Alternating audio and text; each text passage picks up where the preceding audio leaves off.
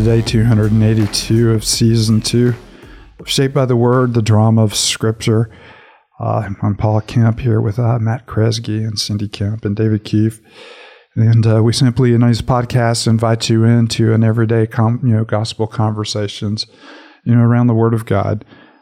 Reading the Word of God, but not simply, just reading the Word of God and hearing a story or putting together, a few theological facts or even highlighting some verses, that really stand out as, but reading Scripture in the light of who Jesus is and how He is the fulfillment of Scripture, and knowing, that as we stand back and we look at the whole of Scripture, all of Scripture, is the gospel.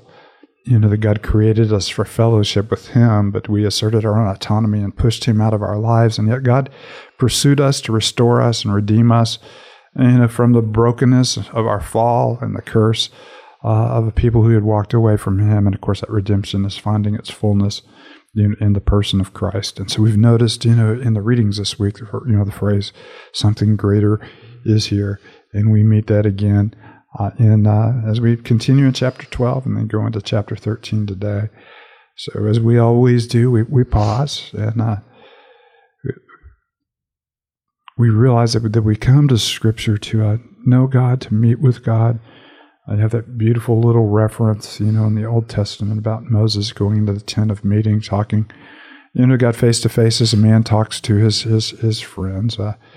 We come closest to that encounter every time we withdraw and every time we look into the Word, that we hear from God and know that He is our friend, that He has our best interest at heart. And through His Scripture, He is ministering deeply to us. So before we read, Matt, why don't you lift us up?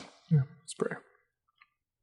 Father, we thank You for Your Word. We thank You that You've spoken to us. And Father, You've invited us to draw near to You and to fellowship with You.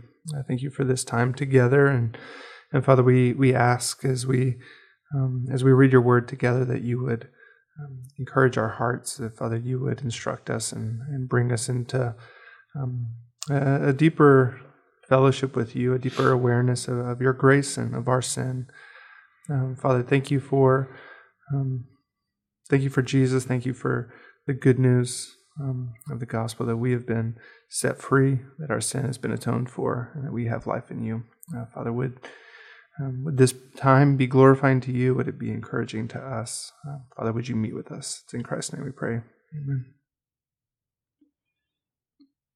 Matthew 12:38. And some of the Pharisees and teachers of law said to Him, "Teacher, we want to see a sign from You." He answered, "A wicked and adulterous generation asks for a sign, but none will be given it except the sign of the prophet Jonah. For as Jonah was 3 days and 3 nights in the belly of a huge fish, so the Son of Man will be 3 days and 3 nights in the heart of the earth. The men of Nineveh will stand up at judgment with this generation and condemn it, for they repented at the preaching of Jonah, and now something greater than Jonah is here. Queen of South will rise at judgment with this generation and condemn it, for she came from the ends of the earth to listen to Solomon's wisdom, and something greater than Solomon is here.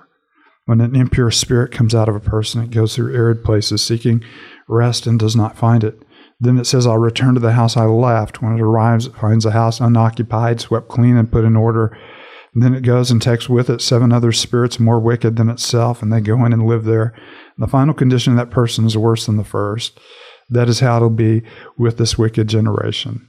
While Jesus was still talking to the crowd, His mother and brothers stood outside wanting to speak to Him. Someone told Him, "Your mother and brothers are standing outside wanting to speak to you." He replied, "Who is my mother and who are my brothers?" Pointing to His disciples, He said, "Here are my mother and my brothers. Whoever does the will of my Father in heaven is my brother and sister and mother." That same day, Jesus went out of the house and sat by the lake. Such large crowds gathered around Him that He got into a boat and sat in it while all the people stood on the shore. And then He told them many things in parables, saying, "A farmer went out to sow his seed. As he was scattering the seed, some fell along the path, and the birds came and ate it up. Some fell on rocky places where it did not have much soil. It sprang up quickly because the soil was shallow. But when the sun came up, the plants were scorched, and they withered because they had no root. Other seed fell among thorns, which grew up and choked the plants. Still other seed fell on good soil, where it produced a crop 160 or 30 times what was sown. Whoever has ears, let them hear." Disciples came to Him and asked, "Why do you speak to the people in parables?" He replied, because the knowledge of the secrets of the kingdom of heaven has been given to you, but not to them. Whoever has will be given more, and they will have an abundance. Whoever does not have, even what they have will be taken from them. This is why I speak to them in parables. Though seeing, they do not see. Though hearing, they do not hear or understand. In them is fulfilled the prophecy of Isaiah. You'll be ever hearing, but never understanding. You'll be ever seeing, but never perceiving. For this people's heart has become callous. They hardly hear with their eyes, and they have closed their hardly hear with their ears, and they have closed their eyes. Otherwise, they might see with their eyes and hear with their ears, understand with their hearts, and turn, and I would heal them. But blessed are your eyes because they see, and your ears because they hear.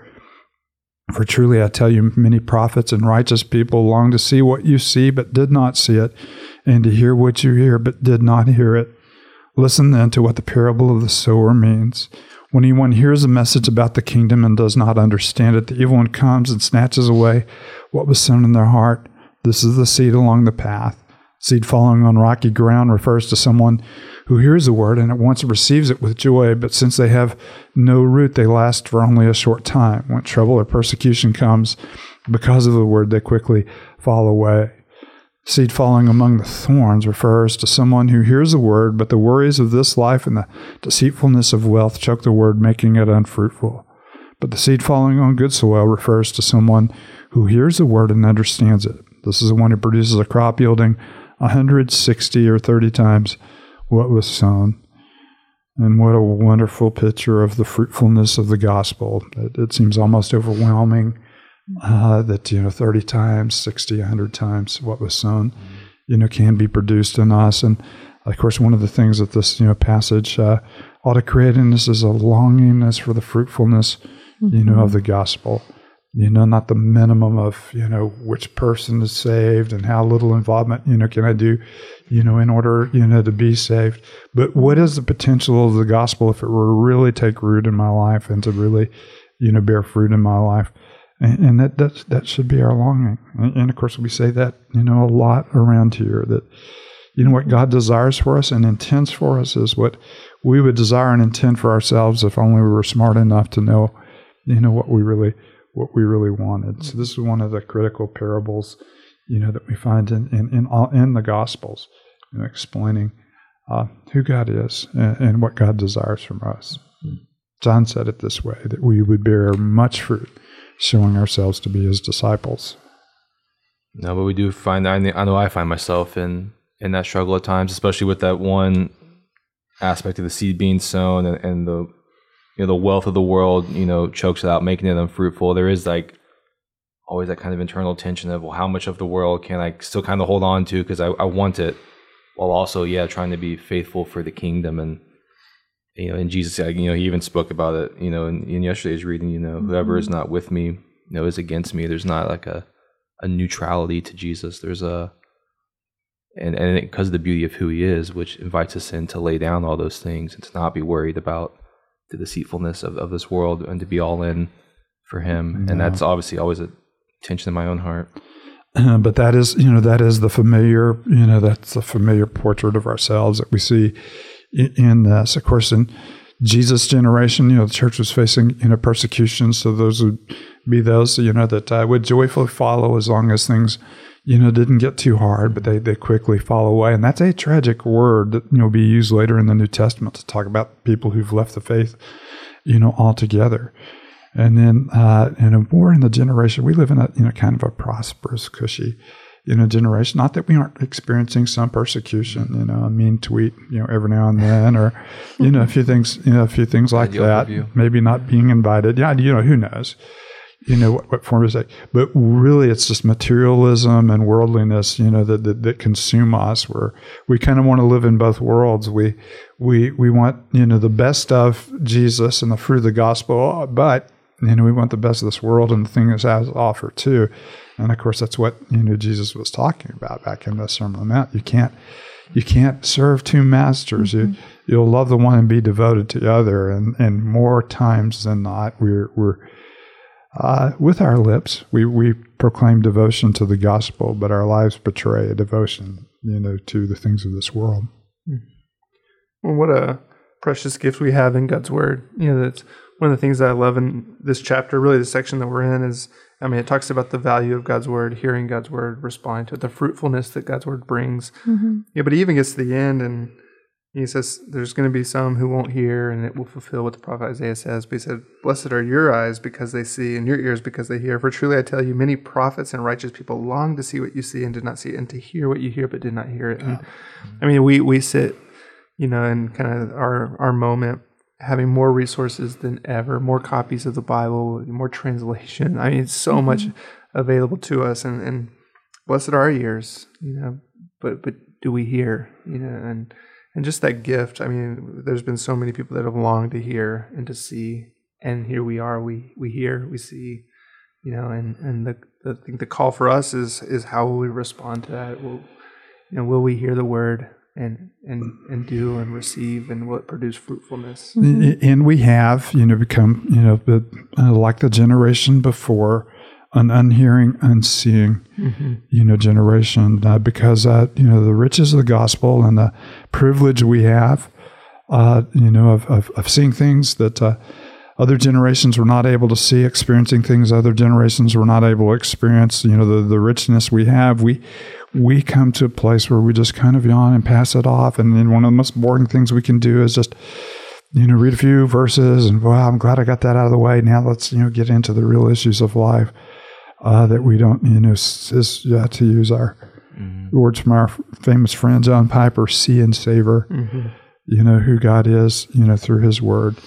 And of course, it's not, us, saying, okay, I'm just going to try to appreciate God's word more. It's really, an act of repentance on our part where we say, Father, how can I see such beauty in your word and not be moved by it?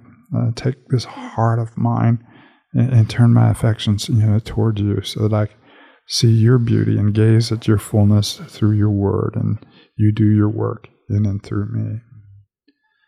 Father, we thank you for the gift of your word. We thank you that you are present in it, that you have breathed it out, and by your Spirit, you take from your riches and you make them our riches. And Father, we do confess we have been bored with the most magnificent, awe-inspiring, consuming gift, and that's the gift of your fullness and your redemption and your reconciliation in Christ.